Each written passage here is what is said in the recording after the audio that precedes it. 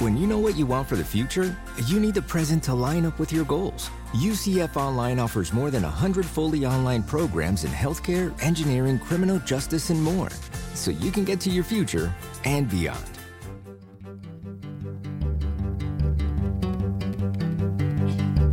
From the University of Central Florida's Center for Distributed Learning, I'm Kelvin Thompson. And I am Tom Cavanaugh. And you are listening to Topcast, the Teaching Online podcast. Hey, Tom. Hey, Kelvin. How's things? Well, depends on the things. I guess, yeah. Which things, Tom? All the things, as they say. All the things. In that case, they're about fair to Midland. They're kind of average if they're all the things. How many blank platitude cliches can we throw at each other? I don't know. Let's see. Yeah. This is the Fair to Midland podcast signing off for today. Yes, that is it. Now, I guess some things are better and some things are worse. But if you put all the things together, then they're probably average. Yeah, right in the middle, as they should be. Yes. So Kelvin, you did not pour me a cup of coffee today. What was I thinking, Tom? I know. Well, we are physically separated for a lot of scheduling reasons today. So we've each gone a little, DIY, the coffee connection here. Yeah. So what you got? What do I got? You know what? Because it's late afternoon as we're recording this, and I went with the iced coffee. Ooh. This is a Starbucks Pike's Place, I think. Okay. I've froofed it up, and so and I do have a connection. All right, to the topic. I'll listen. Am I supposed to find a connection there? No, that's it. Oh, yeah. Sorry. Hey, I'm not as good at this as you are. All right. Well, you want me to tell you what I'm drinking? Yeah. In my lovely Tatooine Star Wars, when it was called Star Wars travel mug. This is a single origin Ethiopia, Guji, Ethiopia, from Cooperative Coffee Roasters in Asheville, North Carolina. And it came to me, and you know a little bit about this, it came to me by way of a sudden and unexpected family trip that I took recently, that I ended up gifted with this coffee along the journey. Sudden and unexpected, but it is quite tasty, I must say. I assume yours is too. Yes. I don't know. See if you can find a connection to mine, and I'll think about a connection to yours. I think I got yours. All right, go for it. All right, so yours, because I know that you did have this sudden and unexpected road trip that you took. Mm-hmm. We've got some sudden and unexpected things to talk about today on the podcast. That was it. Okay, that's cool. That's all. I'm still working on the iced Pike Place, though. Yeah, so Pike Place doesn't have anything to do with it so much, but the iced part, because nothing leaves people feeling colder than government regulations. Oh, that's good. Yeah. That's a good segue, is what that is. See, that's right. That's a good segue. Today we are talking regs. Woohoo! But don't turn off the podcast. It's going to be good, we promise. It's going to be good, I promise, and entertaining. Because it's really an important topic. And we actually kind of adjusted our release schedule a little bit because of it. Because there is some late-breaking news and stuff that potentially has a genuine impact on distance learning in this country. So if you do distance learning, especially across state lines, you kind of need to know about this. In fact, it's even broader than just distance learning. It involves any sort of instruction across state lines, like internships and co-ops, and if you're placing somebody in a clinical, and all kinds of other things are actually touched by this. Now, we should say, I mean, you've hinted at it, but we should say to our listeners, this is going to be a very U.S.-centric episode, but you might stick it out anyway. Yeah, absolutely. And you may find something interesting in that if you're in Canada or Mexico or someplace. So Tom, you interviewed a couple of our colleagues recently, as in I think 3-4 days ago. Yeah, it was literally a couple days ago. Within this week on this topic, shall I introduce them and you can talk a little bit more about this framing before we cut to the interview? Sounds good. All right, so you interviewed Russ Poulin and Cheryl Dowd for this interview, and our listeners might recall both of those names for folks who are not already acquainted with Russ and Cheryl, because they were with us back in episode 58, which was Fun with Regulations. That was released in January of 2020. Can you remember Maybe that? Maybe this will be more fun with regulations. Right, more fun. Or son of fun with That's regulations. Right. So you had just interviewed them at the end of 2019, and we released January 2020 before all manner of things shifted in the earth. That's right. It was right before that. Yeah. Russ, for those who don't know, is Executive Director of WCET, which is the WICHE Cooperative for Educational Technologies, and Vice President for Technology Enhanced Education at WICHE, which of course is the Western Interstate Commission on Higher Education, which is one of the 4 regional higher ed compacts in the United States. And Cheryl Dowd is WCET's Director for the State Authorization Network. Why should people keep listening at this point to this interview that you're about to have, Tom? Frankly, there are not 2 more knowledgeable, involved people to help us walk through and understand the regulations and the impact that they potentially will have on all of us than Russ and Cheryl. If you're not reading their blog, if you're not reading the WCET policy blog, then you're missing out, because they really break it down, and it's always timely. Let us know what's happening kind of up to the moment. Russ has actually served on negotiating rulemaking committees before, so he's got an insider perspective. And I think you'll be doing yourself a favor to stick this one out and listen all the way to the "I'm Kelvin, I'm Tom" at the very end. That's right. There are potentially, as I understand it, looking at some of those blog postings, new regulations in the midst of this that you all will talk about that could either go into effect July 2023 or could go into effect July 2024. That sounds like a long time from now, but it really isn't when you're talking about having to maybe make adjustments to the way you do things. You all do get rather technical. And some of the terminology will be familiar with some listeners, and some might not. Shall we just maybe quickly touch base on a couple of things? Can I do the easy ones and you do the harder ones? Okay. So Title IV is kind of mentioned, and that is just another way of referring to our U.S. federal financial aid, the eligibility to be able to get that. So you got to follow certain guidelines to be eligible. And we talk about NC-SARA or SARA, which is, we refer to the State Authorization Reciprocity Network, which I love our colleague Bob Reed here at UCF always talks about. It's like how we have in the U.S., we have state driver's licenses, but you can cross, as I did recently, state lines with your out-of-state license, and they don't stop you at the border and say, now you got to take another driving test, right? You can kind of do that, and we kind of respect each other's rules. So it's kind of like that for online education. That's exactly right. That's how I describe it too. And I think NC is National Compact, and SARA is State Authorization Reciprocity Agreement, and it is exactly that. It allows you to operate educationally across state lines, and we all kind of agree to the same foundational set of rules.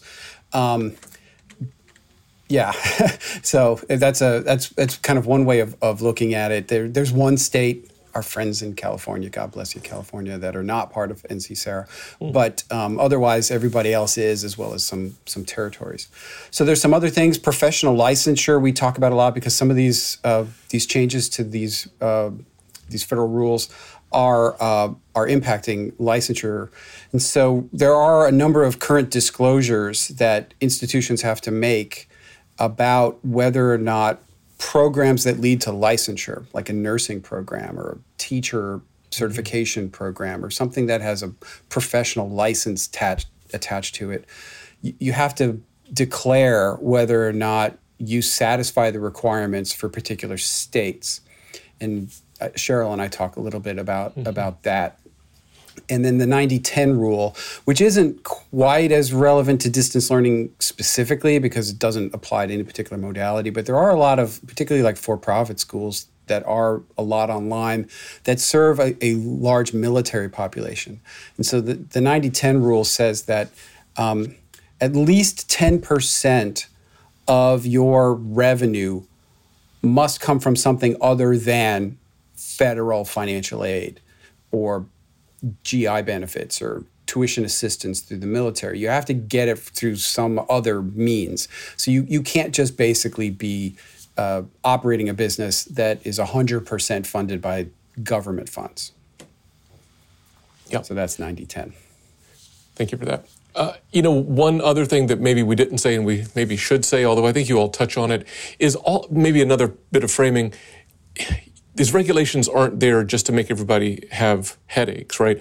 The intention behind all of this is consumer protection for students, right? So that's a good thing, right?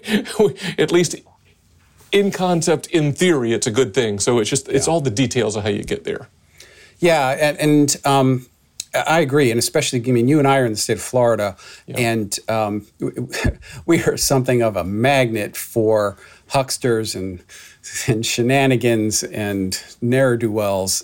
They seem to all sometimes filter down to the right bottom of the country and collect in South Florida. So we actually have very strong consumer protection laws here as a result of that, and that's a good thing. And other states do as well. And these regulations are designed to protect them. The concern I have, as somebody kind of responsible for distance learning that operates across state lines, is that we spent years getting the SARA agreement stood up and everybody kind of compromising a little but agreeing to it. And it's allowed us to really, I think, expand access to education, to give people choice across these different options and different state lines. And a lot of these regulations just completely neutralize that. And it goes back to you're going to have to get certified in every single state, and every state's got different rules.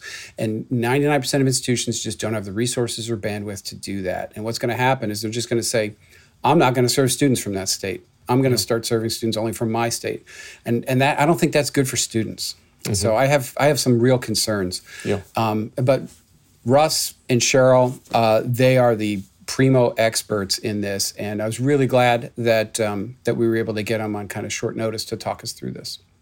One last plug, as always, there are read more about it links in the show notes on the website for Topcast for this episode, just like there is for anything else. And this one you probably want to go to because there's a lot more detail. Some of the government websites that are referred to and the blog postings, Tom, that you've already mentioned and other resources, they'll be there so you can go dig in on the details. If you have a hard time at all following any of this, listen to it 3 or 4 times and go read the other stuff. Yeah, and definitely check out the WCET blog. Yeah. Well, Tom, I guess that's good as a prelude. And now, through the modern miracle that is technology podcast time travel, here's your interview with Russ and Cheryl. So Cheryl and Russ, thank you for coming back on Topcast to talk about some of the shenanigans that are going on in our nation's capital with this latest round of negotiated rulemaking. It can get a little dense at times, I know, for people who don't like everyday follow policy, but the implications are kind of enormous. So maybe for those who haven't been following along in their hymnals at home, Russ, I wonder if you can just give us a quick little overview of what negotiated rulemaking is. You have served on these bodies in the past and have participated in negotiated rulemaking. So who better to explain it to the layman? Yes, and I find it hard to believe that people don't follow this every day. But the negotiated rulemaking is something that the U.S. Department of Education and other federal departments use in terms of setting down, well, exactly what the regulations are that might be used, or interpretations for regulations or items that have come from Congress, so that people know what to do to comply. And typically what they do is that they will set out here are the issues that we're going to talk about. They will gather around affected parties so people who would be affected by them or could provide knowledgeable input on whatever the issues are, and that they go through a process where they have a small committee that talks about them, that they negotiate and share proposals, and the Department of Education is one of the folks that is on that committee, and so they work these through, and then later on there's a process where they try to come to what's called consensus, where they all agree on everything. That doesn't happen very often, and then once that is done, it goes out. Whatever the results are, go out for public comment, and based upon the public comment, then the department can issue a final rule. Okay, so we've been going through that process now. There are a number of things that have sort of been kind of brought up as part of this latest round. Some of it has to do with like the 90-10 rule and gainful employment and other kinds of things. But then there's some things that are very specific to distance learning, which our listeners are going to want to know about. And I wonder if, Cheryl, if you can kind of maybe summarize some of the key areas that we should pay most close attention to. Sure. So what we found is, as you were mentioning and as Russ was explaining, they pick issues that will be part of the rulemaking. And this particular one, as you mentioned, 90-10 rule, but something that didn't get a lot of press, a lot of ink, was issue number 6. It was called certification procedures. And within that were a lot of sub-issues, and some that we were surprised about. And the two that we're really going to address today have to do with professional licensure notifications, and I'll talk a little bit about that. And Russ is going to talk a little bit about reciprocity and how that was affected. But specifically, what this certification procedure, so if anybody wants to go look it up, it was issue paper number 6, and it was a subsection, number 32, section 32, required that an institution ensure that its curriculum meets state educational requirements in a state where they are offering a program that leads to professional licensure where they intend to provide Title IV. So that was a higher bar than what we've been seeing previously. Previously, we know there were notifications. In 2019, when we got to talk to you, Tom, we were talking about the different types of notifications that institutions would be providing. This took it up a notch and said, you're only going to provide it and provide Title IV if your curriculum, if you can ensure that the curriculum meets the state educational requirements. And so that was something that we want all of our listeners here to be able to be understanding that is a higher bar. Now, these regulations did not reach consensus, but we know from the department that it is their intention to write the rules that will be provided as proposed regulations in the near future. And Russ will probably talk a little bit about, that structure and what are the next steps. So can I ask a question about that? Sure. It's so funny. Literally, the meeting I had right before this was talking about this with some of our folks who handle this kind of compliance stuff. And one of the questions I have is, so in the past, in 2019, when we last spoke about this, institutions could state, yes, we meet the requirements, no, we don't meet the requirements, or we kind of don't know. And that was okay. So have those 3 choices changed going forward? Well, it's interesting that you bring that up, because what we were talking about within the certification procedures section, it has to do with something called the PPA, the Program Participation Agreement. And that's a little too dense for us to get into right now, but it's basically the contract that the institution makes to be able to participate in Title IV. So the notification section is in another part of the Code of Federal Regulations, and they were trying to tweak that with the public notifications, as you mentioned, Tom, the yes, no, maybe. And what the department was indicating, they didn't really talk about it a lot, but they talk about removing the I don't know piece, so that the notifications were still there, and it was proposed that either you indicate that your institution does or does not meet state educational requirements in all the states and territories, and remove that third option. They did not address the individual notifications that were already a part. We had conversations with the negotiators to say, hey, that section still exists, please don't forget about it. because it needs to harmonize, right? With all of these other regulations. So as of, well, of course, these are only proposed. So as you know, for your institution, they need to keep providing the notifications as we know them, until there's something that is changed. And that won't happen until at least July 1 of 2023. Yeah, so the problem for institutions here is that is this insure word that they have in there, is that really at this point, remember that she said the program participation agreement was what you agreed to do in order to be able to offer federal financial aid. And so really what you're doing is that you're saying you are ensuring that you meet whatever the educational requirements are in that state where you're giving aid to a student. And the problem with that is that in a lot of places you can do that there is an approval process or something you could do. But in other places that they're either silent about what those requirements are, or they won't, if you have a difference and you're trying to figure out, is this good enough, that they won't tell you.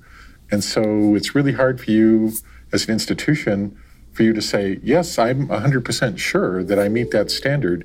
And then now you're basing your federal financial aid on this standard where you're supposed to be sure, but there's no way for you to be 100% positive.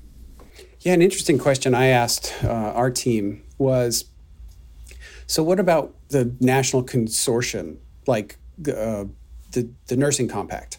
And we know that if you're licensed in one state in the compact, the others will recognize that license. But it was pointed out to me that, yes, but so we're in Florida, and if you get licensed in Florida, it doesn't necessarily mean you meet the requirements of another state in the compact. It just means that state, once you have your Florida license, will, accept that. So even then we can't say, if you're part of a compact like that you meet the requirements for some other state. It does mean that your license is a little more portable, but it doesn't mean you meet the requirements for the purposes of disclosure. You explained that so well, Tom. We're going to hire you to go out and tell people this, because that is the conflict, is that what you just described is a post-licensure opportunity. And so we're talking about pre-licensure, and we're talking about portability of the education, not the license. And so those are two different things. And so you explained very well that it is, and that's another thing. When you talk about teaching, there are different pathways to certification. And so you see that these students would get their education and they would go to another state, and states vary in terms of what they'll require in order to be able to be certified in their state. And they have different ways to do it. And so, Russ will tell you too that, we made a public comment in the first week of rulemaking that we said, please confer with professions and state boards to learn how they are providing it, because we know that states and professions vary. So having a one-size-fits-all rule is very challenging. Yeah, and Cheryl did a good job of talking with the teaching profession, that there's all sorts of alternative pathways in terms of getting into teaching. And one of the things is that, almost every state that they have a history of Kansas, or say, whatever the history of the local state that they have it there. And typically what they'll do is that you are certified in the state, but provisionally certified until you take that history of Kansas course, right? So how does that fit with this new regulation? You're not fully meeting the requirements, but Kansas doesn't care. So how do we fit that in? Yeah, I mean, the history of Kansas doesn't have a ton of relevance here in Florida. Yeah, that's interesting. Yeah, not that it's not interesting, right? It's a great state. But you probably have people who are, in the military, and they're serving in one of your military stations, and they're going to go back to Wichita, right? So. Right. Yeah. Wow. So, Russ, what are the implications for reciprocity? Because the whole SARA compact seems to be, affected by all of this negotiated rulemaking as well. Yeah, so this is a separate part of the same rule, Section 32, that was mentioned by Cheryl, that there was a requirement put in there on requirement on institutions.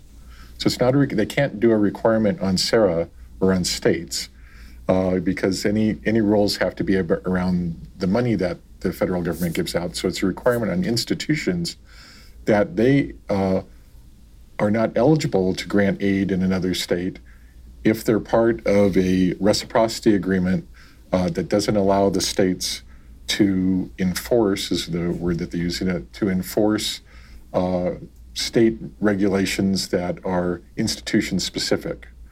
And so I'll have to go into a geeky thing here where there's two different types of rules. There's the generally applicable types of laws. And so that's things like fraud or misrepresentation that could be not only for institutions, but for your barbershop or your used car dealer or anybody that's in the state.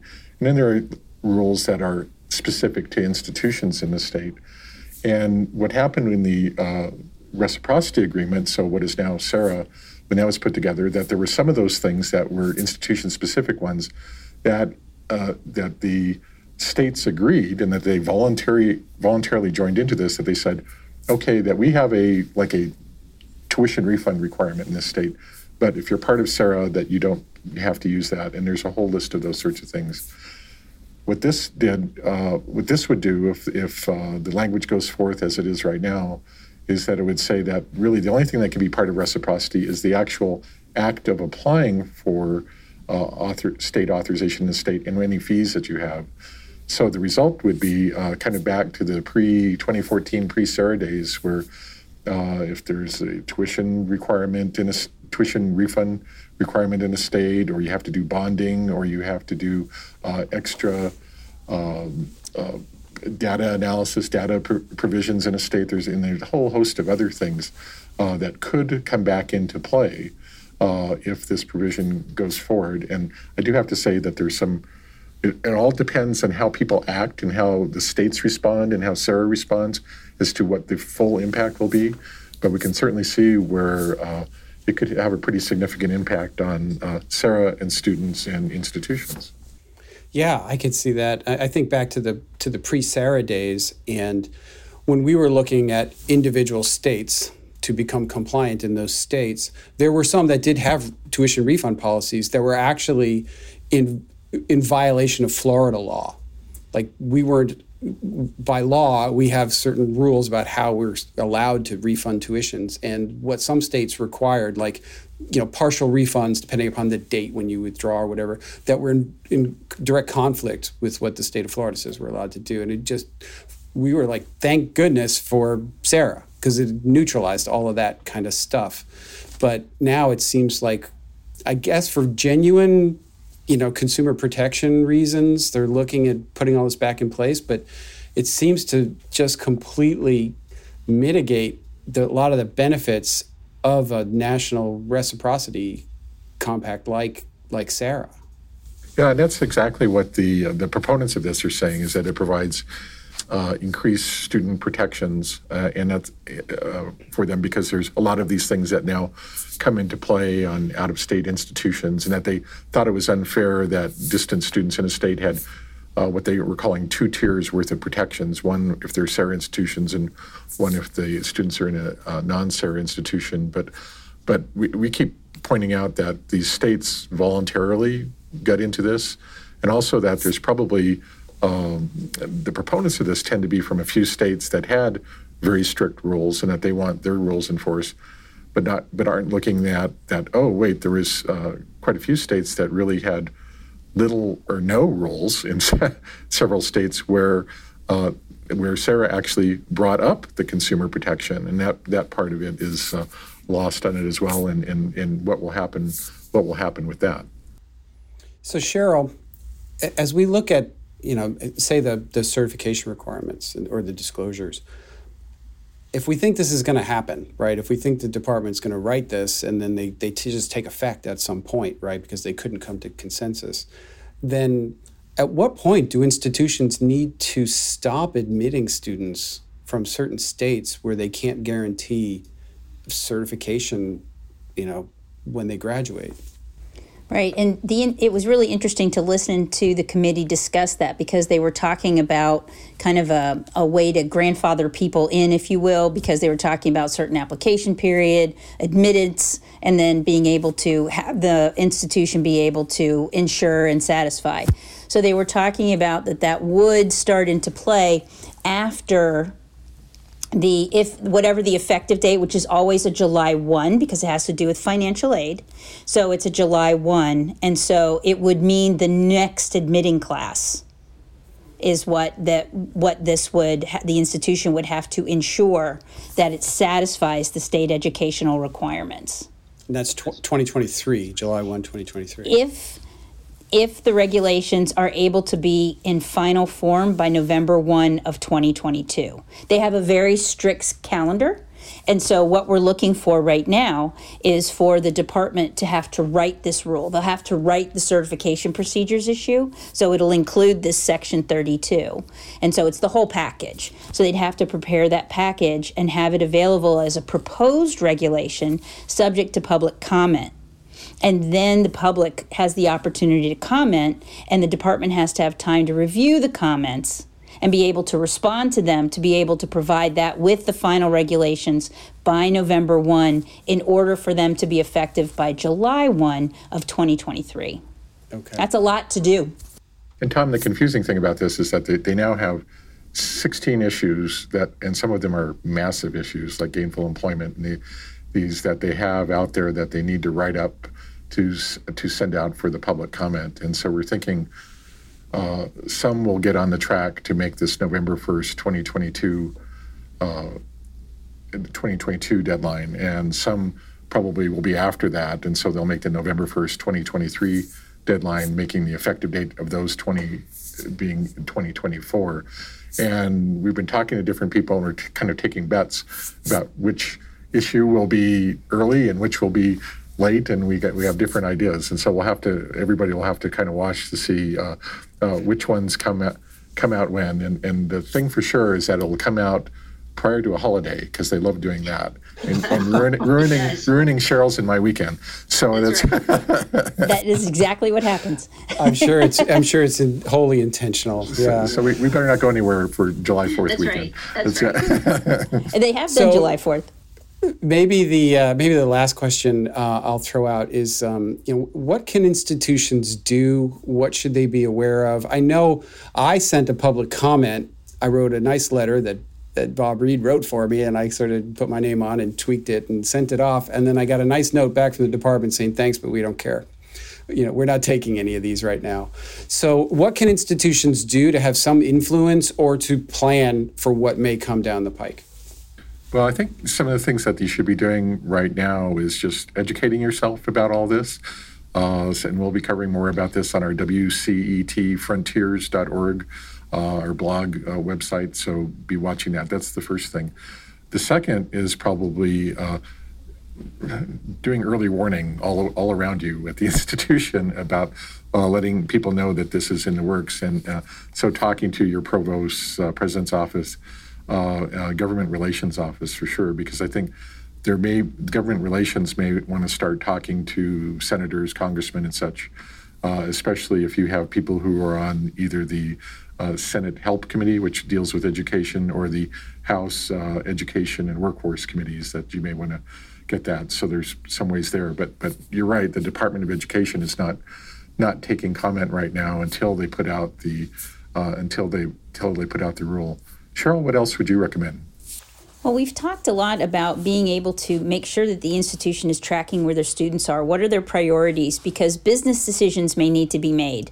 And so, with reciprocity, some folks thought, carte blanche, we can now provide our programs anywhere for institutional approval. Of course, professional licensure, you have to be a little more cautious, but now even more so.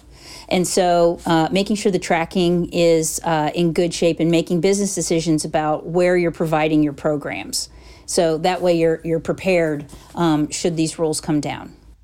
Cool. Well, thank you both for taking the time on short notice to kind of jump into the podcast and give us an update on all these really important issues that are sort of swirling all around us that if it looks like, this train keeps moving, will impact everybody in this distance learning space, and we're going to have to learn how to adjust accordingly. So, thank you for all of your hard work, all your advocacy on all of our behalf, and for coming on Topcast and sharing all this information. Great. Thank you, Tom and Kelvin. Thanks for having us. Well, Tom, that was your interview with Russ and Cheryl. That's a lot. It's a lot. It's a kind of fire hose of information, but it's important, and it's important for us to track, especially because depending upon what happens, the date, will either be July 23 or July 24, but those dates are going to come. No matter, we can't stop them, so they're going to come one way or the other. And so, if there is an opportunity to write a letter and express your concern or express your opinion, I did, and I encourage people to do it. I think this is democracy in action, and if there is a comment period, let's take advantage of it. Yeah. So again, go to our show notes page. You'll find links to how to do all of that stuff if you don't know already how to do so. Shall I try to wrap this up and get us out the door? Sounds good. Perhaps we'll say by way of wrap up that government regulation gives bounds to and focus to our work of online higher education. Staying informed and involved, as you just mentioned, is the best way to influence the process and ensure that our work is aligned with regulations and is not unduly hindered by them. How's that? Amen, brother. All right. Until next time, for Topcast, I'm Kelvin. And I'm Tom. See ya.